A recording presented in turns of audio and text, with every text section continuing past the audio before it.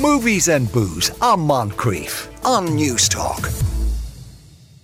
Yes, it is indeed time for Movies and Booze. Our WhatsApp number is 087 1400 106. Our email address afternoon@newstalk.com. Or you can follow us on Twitter. And to remind you that this day week, next Friday, we'll be broadcasting from the Athlone Springs Hotel in conjunction with our friends in Marks and Spencer's for a Movies and Booze show. 2 hours, bit of music, bit of chat, and of course a lot of Movies and Booze. If you would like to be part of the audience for that, that's today week. You can go to newstalk.com/events, newstalk.com/events, and sure, we'll see you next Friday when you turn up. Sitting in the studio with us now are Dean McGuinness, Annette Freeman and Deirdre Molumby. Good afternoon to you all. Good afternoon. Hello. There's no such thing as a beer, Dean, that you can drink in this kind of heat, really, other than cider. These ones are quite good beer. for it.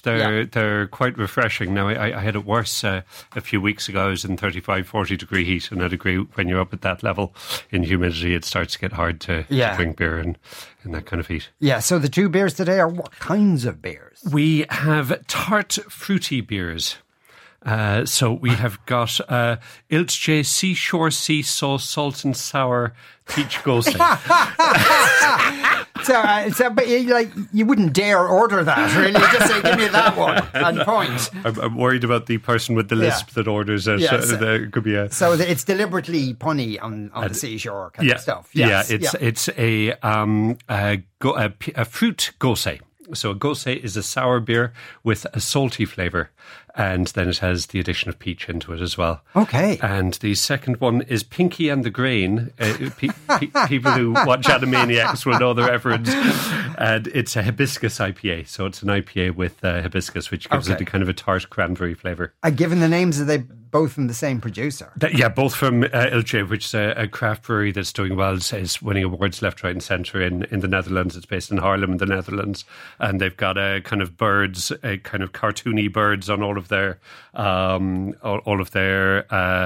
packaging. Yeah. They've got a Touchdown IPA, and Super Bowl is a non-alcoholic beer playing on Super Bowl. So they have a good sense of humour. Yes. Crazy Dutch humour, which actually is funny. So Deirdre, both of the movies today have numbers attached to them. Is this deliberate on your part that you wanted a kind of numerically themed Movies and Booze today? I suppose it's just that kind of time of the year. We're out of blockbuster season now, and it is. They are both sequels that I'll be talking about today, and not only that, but they're both from franchises that are quite renowned for having small budgets but making huge returns. Okay, so the Nun 2. I don't remember the Nun 1 actually. The Nun 1. Funnily enough, I didn't see the first Nun movie, and I'll tell you why. Because do you remember when the trailer for this came out? No. So it was absolutely terrifying. Like, I full on jumped when I was watching it in the office. It's absolutely horrifying. And not only that, but they also had a trailer that was like a pre-roll kind of ad on certain like YouTube videos. And that was eventually banned because apparently it was like giving people like heart attacks. Now, that's what they say. But that's kind of what the Nun franchise, I suppose, has become more renowned for now than anything, are those original trailers. Okay. So there you go. Okay, and now a sequel. All right. So the Nun is kind of a horror thing. Yes. Yeah. Oh yeah, it's most definitely a horror. It's not like, Sound of Music type nuns that we're talking about here. Okay. And is it the nun who's the baddie, or the nun fights the baddie? No, the nun is the baddie. The nun is the baddie. Yeah. Nun. Yes. This is a character from the Conjuring universe. So people might remember the Conjuring movies. They're also responsible for that Annabelle, the creepy doll. So the nun is another one of those monsters from the franchise who's managed to get her own spin-off movies. Okay. Are they specific as to whether it's a real nun or just somebody pretending to be a nun? So it's like a demonic nun, and her name is Velok. Velok, that doesn't sound like a nun's name. Yeah. But, just to avoid offending people. She doesn't have a sister, so... Is it like a Catholic nun or a Protestant nun? Catholic, yeah. Catholic. Yeah. Oh, right. So they go full offensive then towards... towards I believers. I don't want to kind of give it away, but did you teach this nun at all? I don't want to kind of give it away. Some people listening might know her.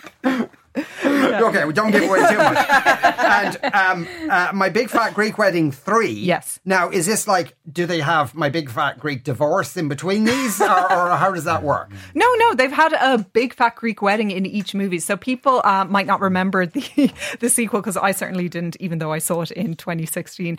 But in My Big Fat Greek Wedding, the first film, we follow Tula, who is played by Nia Vardalos, who's also responsible for writing the trilogy. And it's actually based on her own life as she marries an American, which is all very kind of controversial. And then in the first sequel, which was released in 2016, Tula's parents discovered that their marriage license isn't actually legitimate, so they have to go and get married again. Okay. And then in this movie, I don't know if it's a spoiler to say where the wedding comes into it, but basically this film is all about going back to the Greek roots. So Tula and her family decide to go back to the town where her father is originally from, to kind of reconnect with those roots and to also carry out the final wish of their beloved patriarch, who has sadly passed away. Okay, and is this increasingly flimsy pretext to kind of crowbar a wedding somewhere into the film? Yeah, pretty much. Yeah, okay, that's not entirely surprising. And Nettie, okay, Annette Freeman is here to tell us about some Hollywood news. The first exciting Hollywood news is about... Now, I think this is finished. It's where is it going to debut, this film, Land of Saints and Sinners? This is Irish. It's debuted at the Venice Film Festival in recent days, but it will eventually end up on Netflix next year as a movie, obviously. I think we have a clip of it. Oh, no, we do, because this is like, it's at Venice. I think we need to set the scene. This is a sensitive... this is Liam Neeson playing completely against type. This is... and listen carefully now for the sensitive dialogue and the finely nuanced accents. Try and do some good before you find yourself here. My girl, don't lie to me. Finbar Murphy. I'll have something else for you in a week or so. I've been thinking. Been a lifetime of poor choices I've made. In the pines. How many people have you killed altogether? There's more to me than this. I'd like folks to see it.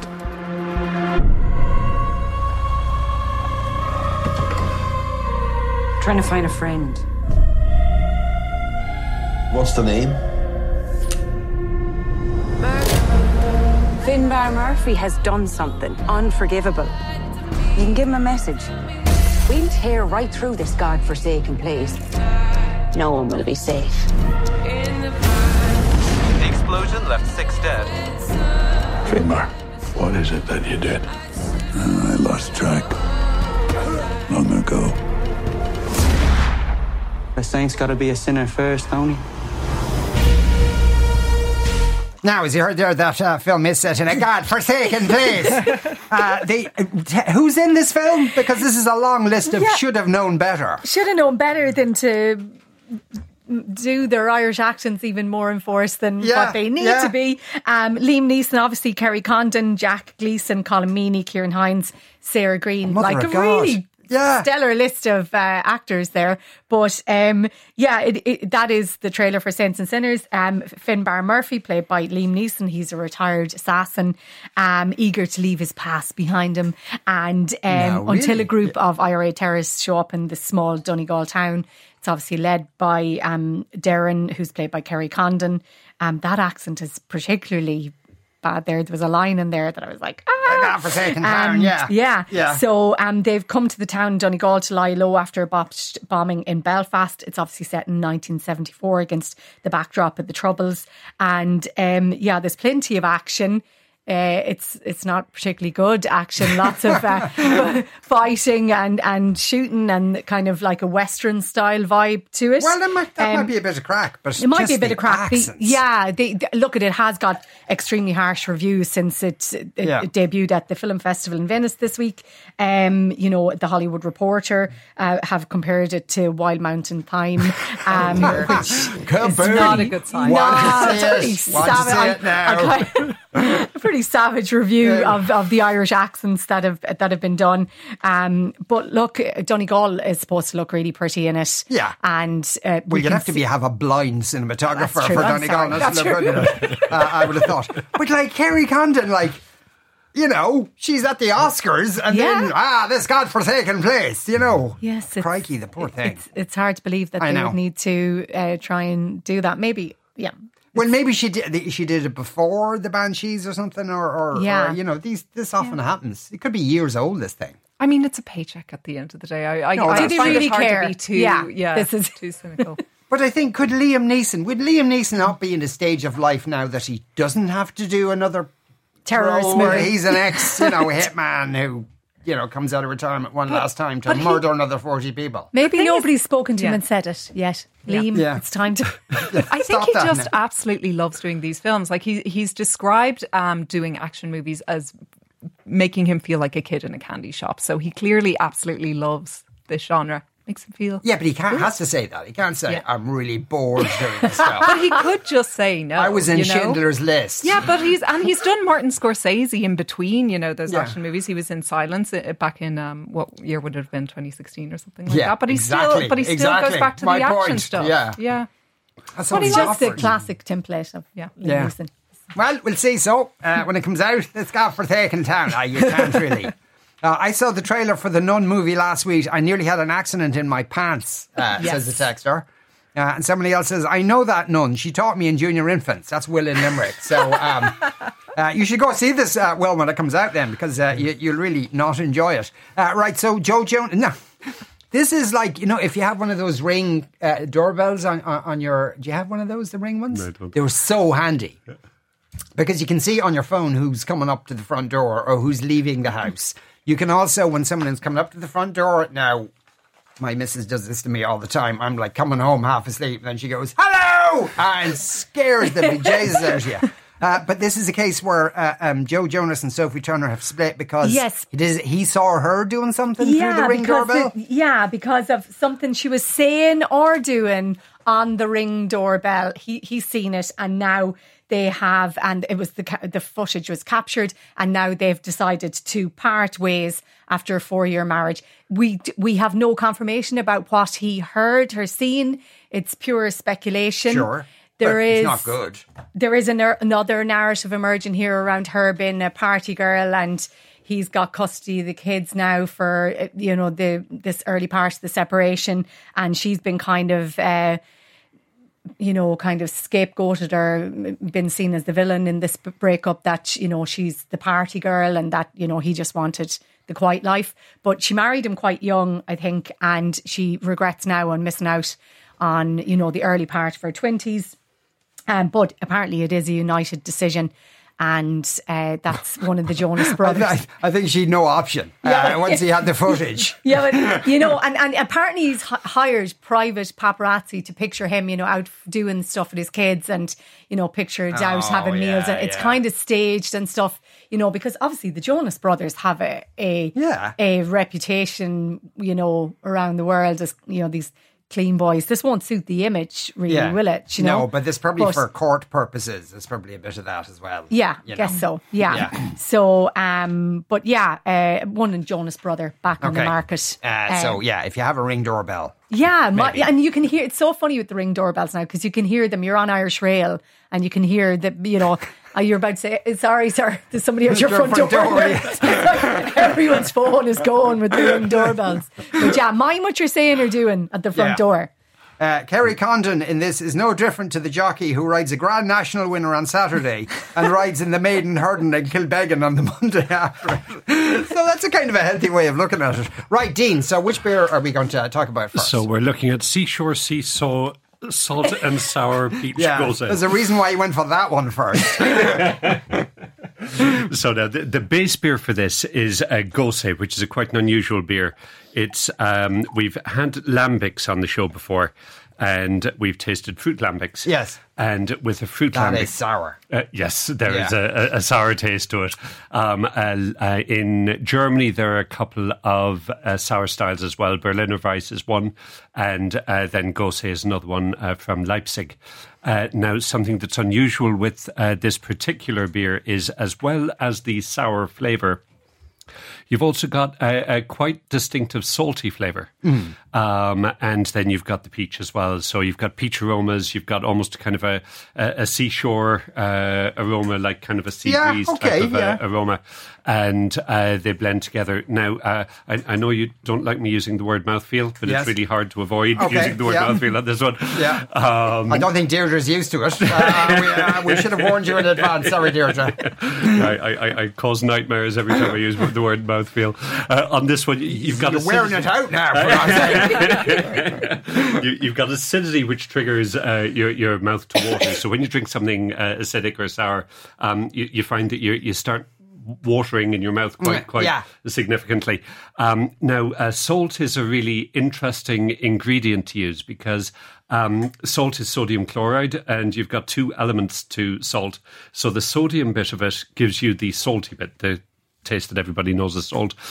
Chloride, what it does, it triggers some of your sweet receptors. So you pick up an amount of sweetness, but it triggers different sweet receptors than you might pick up from the sweetness that you're getting in the beer. So you get a kind of a rounder sweetness, a fuller, rounder sweetness. So you've got the acidity, you've got the saltiness, you've got a rounder sweetness, you've got the peach, which gives a kind of a luscious, rich mouthfeel, which is then cut through by the carbonation and the acidity and the saltiness. So it's just a whole pile of different things going on in the mouth. Yeah. Beautiful peach flavours in it. Now, you were saying, is there a beer to drink in hot weather? This will chill down really, really well and still retain flavour. I'd imagine so. It's kind of almost sherbety, I would say. There's a real sherbet sensation on your tongue. And there's a funny thing with now some people say with beer that I had a guy arguing with me that cask conditioned beer or nitro beer was better if you're particularly thirsty because the carbonation doesn't slow you down, that you can kind of drink a liquid without it slowing you down. But I find the more sensation you have in your tongue, the more refreshing it can seem. If you've got the sensation of cold, or you've got the sensation of carbonation, or if you've got the acidity or the saltiness all working together, that can be incredibly refreshing. So both of the beers picked to kind of look at how brewers are getting tart kind of acidic flavours into beer, and then also fruity flavours into beer. In this instance, they're starting out with a tart sour base beer, and then putting fruit in by adding fruit. Yes. And with the other one, it's starting out with a fruity beer and adding an ingredient. The other way around. What's the a.b.v. on? We're quite respectable on this. We're at 4.2% a.b.v. Okay, that's all right. Yeah. It's. I'm just back from. I think I've been on two trips. Back from Belgium, and when I was in Belgium, you kind of start out on the kind of 7, 8, 9, 10% beers, and then you move to the fruit beers because you know that they're going to be around 3-4%. Yeah. So they're slightly safer at kind of 2-3 in the morning. Yes. Okay. But yeah, generally with fruit beers. Now, there are some exceptions, just in case people grab a fruit beer and then blame me for it. Delirium Red is 8% ABV, and that's a fruit beer with cranberry and cherry, I believe, in it. So there are some that are quite a bit stronger, but most of the fruit beers tend to be around the 4%. Okay, that's lovely. Right, Fionnuala, what movie would you like to do first? Which number? Let's go for The Nun 2. Let's go for The Nun 2. The Nun 2 coming up after this break. Movies and Booze on Moncrief on News Talk. Sister Irene? Your Eminence? There has been an incident. A serious one. It's moving west across Europe, but its origins point to Romania. It can't be. The demon lives. Have you spoken to Father Burke? Father Burke is dead. How? Cholera. You are the only person alive who has dealt with something like this. The church would like you to investigate. Find out what it wants and where it's going next. Okay, that's The Nun 2. So is Sister Irene the goodie in this? She is, yes, and she's back. She's played by Taissa Farmiga, and interestingly enough, it's her sister Vera Farmiga who is the lead in the Conjuring movie, so there's a nice little kind of connection there. Okay, yeah. But yeah, she's back in this movie. She is forced to once again face Valak, the demonic nun. At the end of the previous movie, we would have seen that the nun actually managed to possess her friend Frenchie, and Frenchie and Sister Irene are no longer in contact. They kind of both went their separate ways in 1950s France, and he's now working at a boarding school for young girls, which means, guess what? This nun is now haunting these young girls. Okay, right. So what's the time period this is set in? Yeah, so I think it was 1956 France, and she kind of ends up like travelling all across France trying to find out, like, you know, exactly where this demonic nun is. Right. But I mean, yeah, most of the horror-y bits are set at this boarding school. Okay, and the horror-y, without being too explicit, Yes. obviously, but in what way is it horrific? Is the demonic nun killing people? Oh, yes. Yeah, okay. Quite viciously at times. Like the opening scene involves this priest and young boy, and I won't get into exactly what happens, but there is fire, there is a lot of blood. It can be like quite gory at times. I think that this franchise is really quite renowned at this stage for like its jump scares, and I jumped a lot in this film. Now, I will admit that I don't exactly like horror movies of that. So maybe I'm like the wrong person to kind of ask about it. But at the same time, I did think that even as kind of a non-horror fan, I thought that the first half was stronger than the second half, and that the first half was, I thought anyway, genuinely scarier. Like the first half of the movie, there's particularly this scene, I don't want to give it away too much, but it involves a magazine rack, which is one of the best and most original horror sequences I've seen in a very long time, because I do think that they have a tendency to kind of repackage and just send out the same thing over and over again.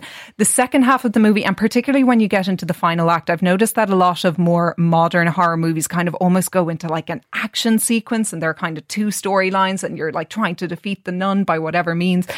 So yeah, I did find the finale to it quite disappointing, but if you're looking for scares, I think that they are there, but I can't compare it to the first one because I haven't seen it, because I thought the trailer was too scary. Okay, well, no doubt people will have opinions on the first one. The evil nun. Why is the evil nun killing all these people? What does it help give her power, or is she just doing it for the laugh? Yeah, it's basically kind of the whole like trying to, you know, take shape and take over the world and stuff like that. There isn't really a reason given. She's just bad, and she's vague just in the storyline. Yeah, right? I suppose to be honest, I wasn't really thinking about that watching it. I was just kind of waiting in anticipation for the next jump scares. Yes.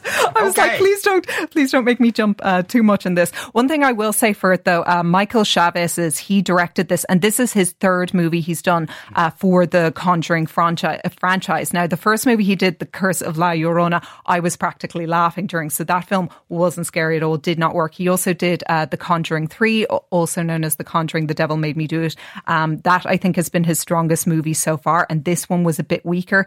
There were a couple of things in this movie as well that I thought didn't work at all in terms of scare factor, and actually took me out of the movie because they weren't scary at all. Like there's this ghost boy child that appears who looks just like he got into like his mommy's makeup drawer and kind of threw a bunch of stuff on him. And then in the final act, there's this what can only be described as a goat man appears, and he just wasn't scary at all. He looked kind of ridiculous and just pantless, and I found it very distracting, to be honest. And Sister Irene, I know she was in the first film. Like, is she an exorcist, or does she have a gun or powers, or is there any particular reason why they send this nun against this demonic killing nun? Well, I suppose. Well, the whole idea in the first movie, and you kind of get an idea of what happened in the first film, thanks to, you know, there are some flashbacks and there's some dialogue in which they explained what happened and everything. So when she was young, she initially like saw visions of this like scary nun. So that's established in the first film, and she teams up with a priest in order to defeat the demonic nun. And in this installment, she teams up with another nun because, as we heard in that clip, unfortunately, the priest is unavailable because he died. Right, okay. Yes. Sabrina says the first nun was a pile of steaming dung. Don't waste your time watching it. Well, she probably wouldn't enjoy this one. Yeah.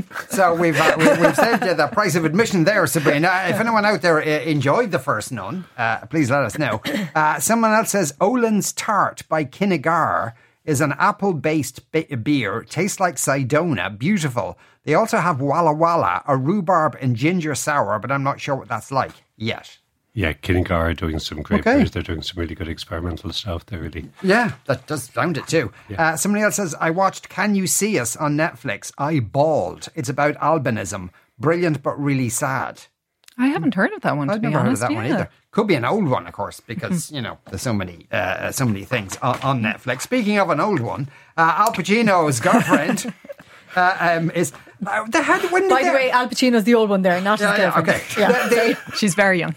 When did they have the baby? They had the baby in June. And little now she boy wants in custody. June, and now she's filed Well, that for lasted, custody. didn't it? Yeah. Well, you see, this is the thing. They're still together, but she has filed for like sole custody of the child, where he has like there's some type of joint legal custody, but basically he would have an input in the education, the religion, and any medical treatment that will happen to the son. But she's getting up in the middle of the night. That's basically doing all the work. Well, he's 83. He's 83. So they haven't split up. This is just a kind of a legal thing where, look, he's going to kick the bucket. The couple have reported they haven't parted ways.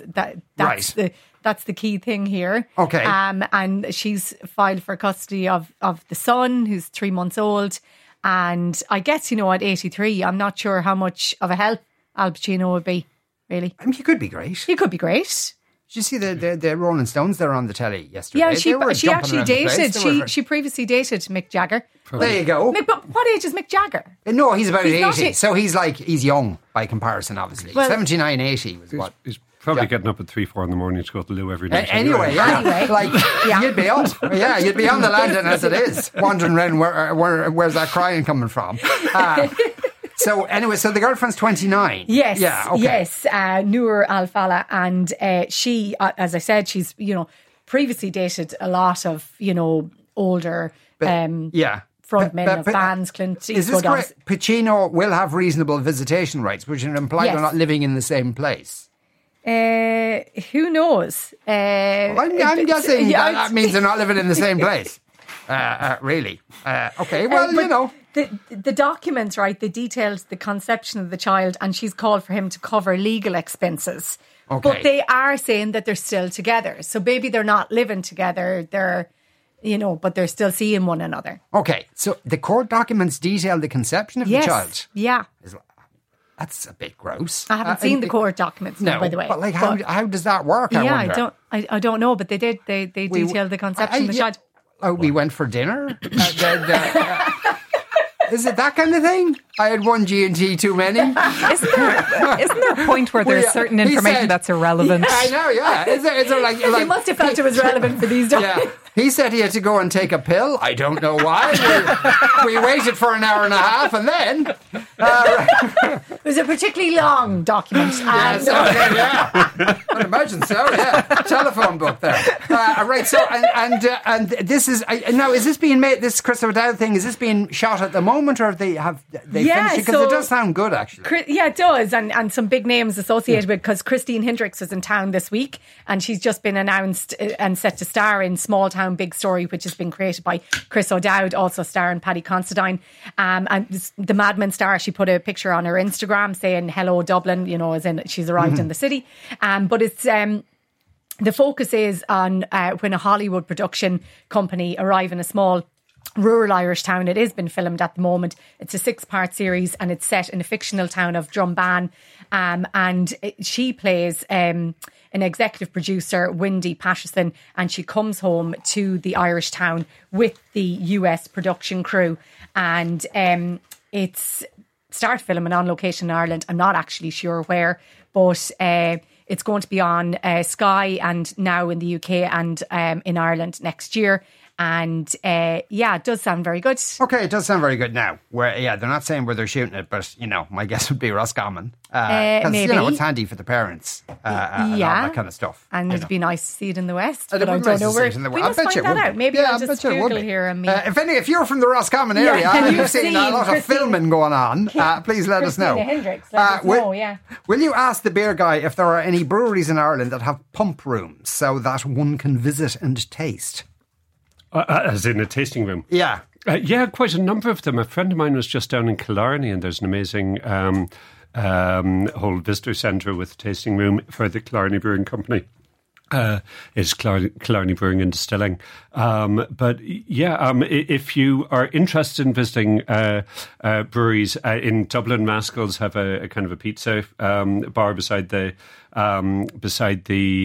brewery. But if you're interested in visiting breweries, if you contact the brewery, they as much as they possibly can, they love to kind of accommodate people and give hospitality and show around. Yeah, of course.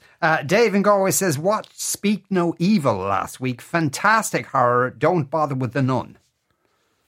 Well, I typically don't watch horror, so I probably won't bother with that one either. Yeah, somebody says they were shooting in Boyle this morning. Yes, so there you go. Are. Between 8 and 3 p.m. No, we'll keep it secret, Chris. No one will guess where we are. Right, we are listening Main Street in Boyle closed off. Yeah. You are listening to the Moncrief Show on News Talk.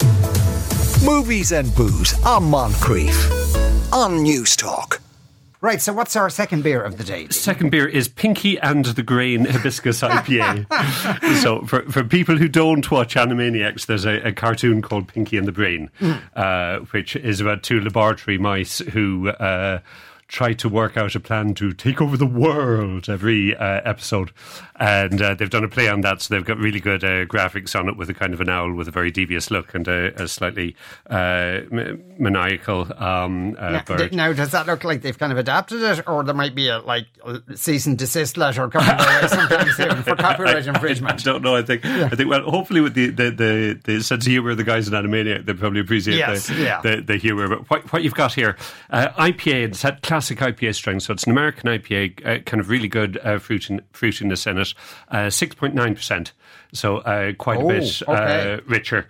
But with that, what you've got... Doesn't taste any stronger than the previous one. That's, no. That's the lethal element of that. What they've done a really clever job of... getting all the IPA character into it and then really kind of livening it up and making it more refreshing. So the hibiscus, first of all, gives a kind of a tart cranberry type flavour. The hops from the IPA give you a kind of a tangerine, mandarin orange, tropical fruit flavour. There's a floral character coming across at hibiscus. I don't think I mentioned already is a flowering plant. So it's a kind of a pink flowering plant that they're using as the unusual ingredient in the beer. And then you've got the kind of base IPA now for the grains for the base IPA. They've used malt and rice. Rice is something that's quite clever to lighten up a beer. It gives a kind of a soft rice sweetness.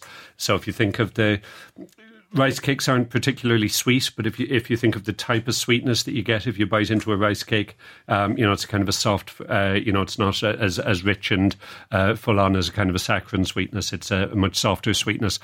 So they've softened down the malt flavour in it. They've got the fruit flavour from the hops and the fermentation. And then the hibiscus brings in a kind of a tart element to it that lightens it up. There's a certain amount of pepperiness and spiciness. So you've got kind of white pepper, nutmeg, a little bit of black pepper in it again, which lifts up the body of it.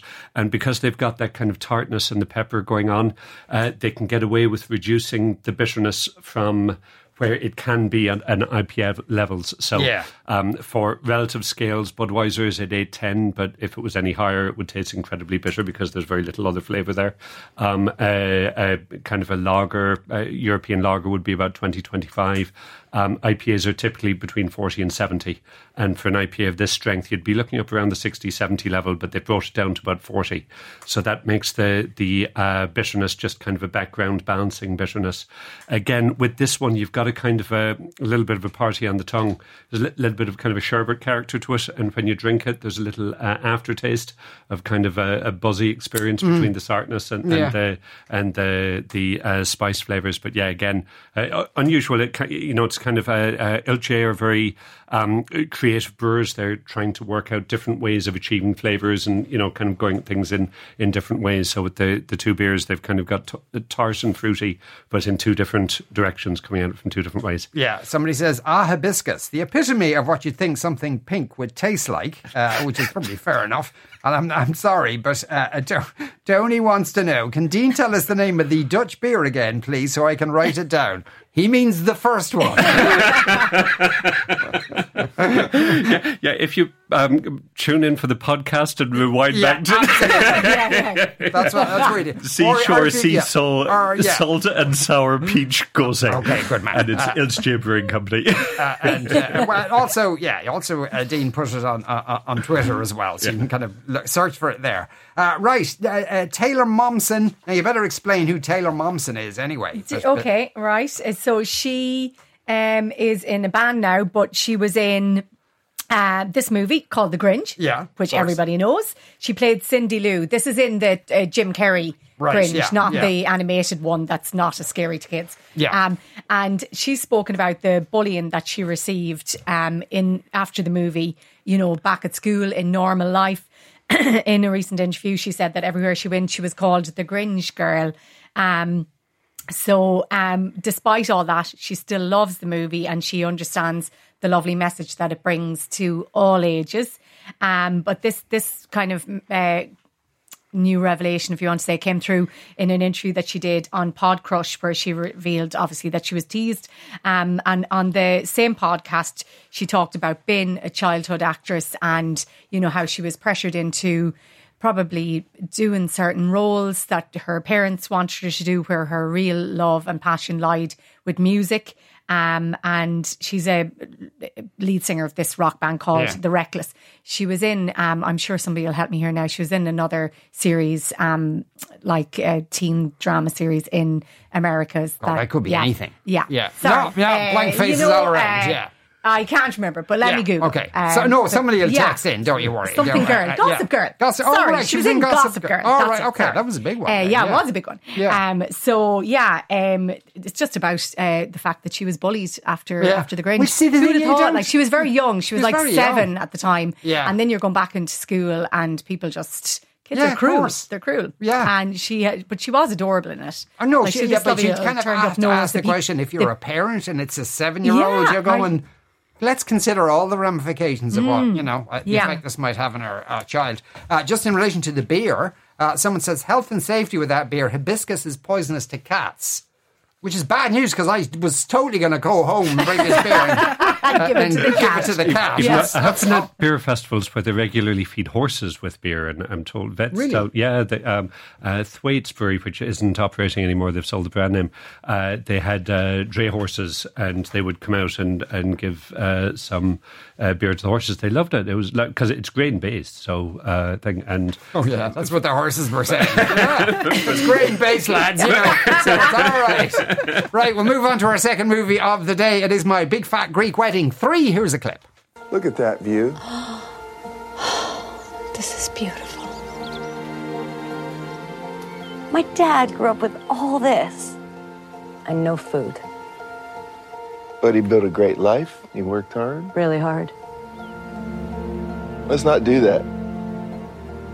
We never came to Greece. We never took a real vacation. We should be having fun. Okay, so did they go to Greece for some other reason other than having fun? Yes, so they went to Greece to fulfill her now deceased father's final wish, which was that he wrote this journal as he was growing up in this Greek town, and he wants for her to now pass it on to his friends that he wrote it about. However, when she and her family arrive in this town, they find that the place is absolutely deserted. A lot of people have moved out and moved on and moved all across the country. So part of the film is all about getting everyone back together. Okay, all right. Yeah. And has the village itself suffered economically? Is that what they're saying? I mean, they don't really get into all of that. There's a lot of like people just kind of randomly appear. A lot of food actually just kind of randomly appears out of nowhere. So the economics isn't really something that's of a concern here. There's also this kind of forbidden love between a local Greek and a local Syrian, which again isn't really kind of huge point of like political concern, because this is a forbidden love. But the whole fact that it's forbidden is like it's resolved in a matter of 5 minutes, because Greeks can only marry Greeks, which again goes back to the original movie. Is this set in the real world or like in sort of the 17th century? No, it's set in the real world, in the contemporary world. But I mean, that was what, the character of Tula had to face with in the first movie, was that she wanted to marry an American. Her family were like, no, you must only marry a Greek. So again, it kind of ties back to the first movie, and that's what we're getting. It's kind of the same thing repeated again and again. We even have like some of the same jokes. For example, they're talking about a Greek does this, a Greek does that. They kind of make fun about the fact that Ian is a vegetarian. They were like, how can you not eat meat? They talk about, how every word, name a word, any word, and I'll tell you how that word was originally Greek. You have that coming out again. It's kind of the same thing in all three movies, and it's a shame, because I think that the first movie from 2002 of My Big Fat Greek Wedding is such a gorgeous film. It's really got so much heart and so much humour in it. And often when you see those lists of like the greatest romantic comedies of all time, which I know is a bit of a thankless genre and not many people absolutely love romantic comedies, but often the original film comes out on top. And I think that's deservedly so. The second movie wasn't great. And I think that this film as well, it is quite conventional and it's a bit bland, but these movies have made a huge amount of money. The first two films had a combined budget of 23 million and they managed to gross over 457 million between them. So you can see why they made a third film. Right, okay. So do you think there'll be, actually for both these films, will there be a Nun 3 and will there be a Greek Fat Wedding 4? I think that it'll kind of depend. But like I said, so far, these franchises have shown that they've been able to make big returns. And as for my Big Fat Greek Wedding 3, you know, I think that there is an audience that's there. Like, it's very like Mamma Mia-esque. I know that some people like those movies that you go to see and it almost feels like you're on holiday alongside with them, you know, and Greece does look absolutely gorgeous in this film and it is a nice movie. It's just a bit dull and fans of the franchise will love returning to those characters and all of that. But say for instance someone wants to do as an elevator pitch, okay, they go back to Greece but this time there's this crazed killer nun who chases them around their if only. Can't lose really. Deirdre, Dean and Annette, thank you all very much. That's our lot for today. Movies and Booze on Moncrief on News Talk.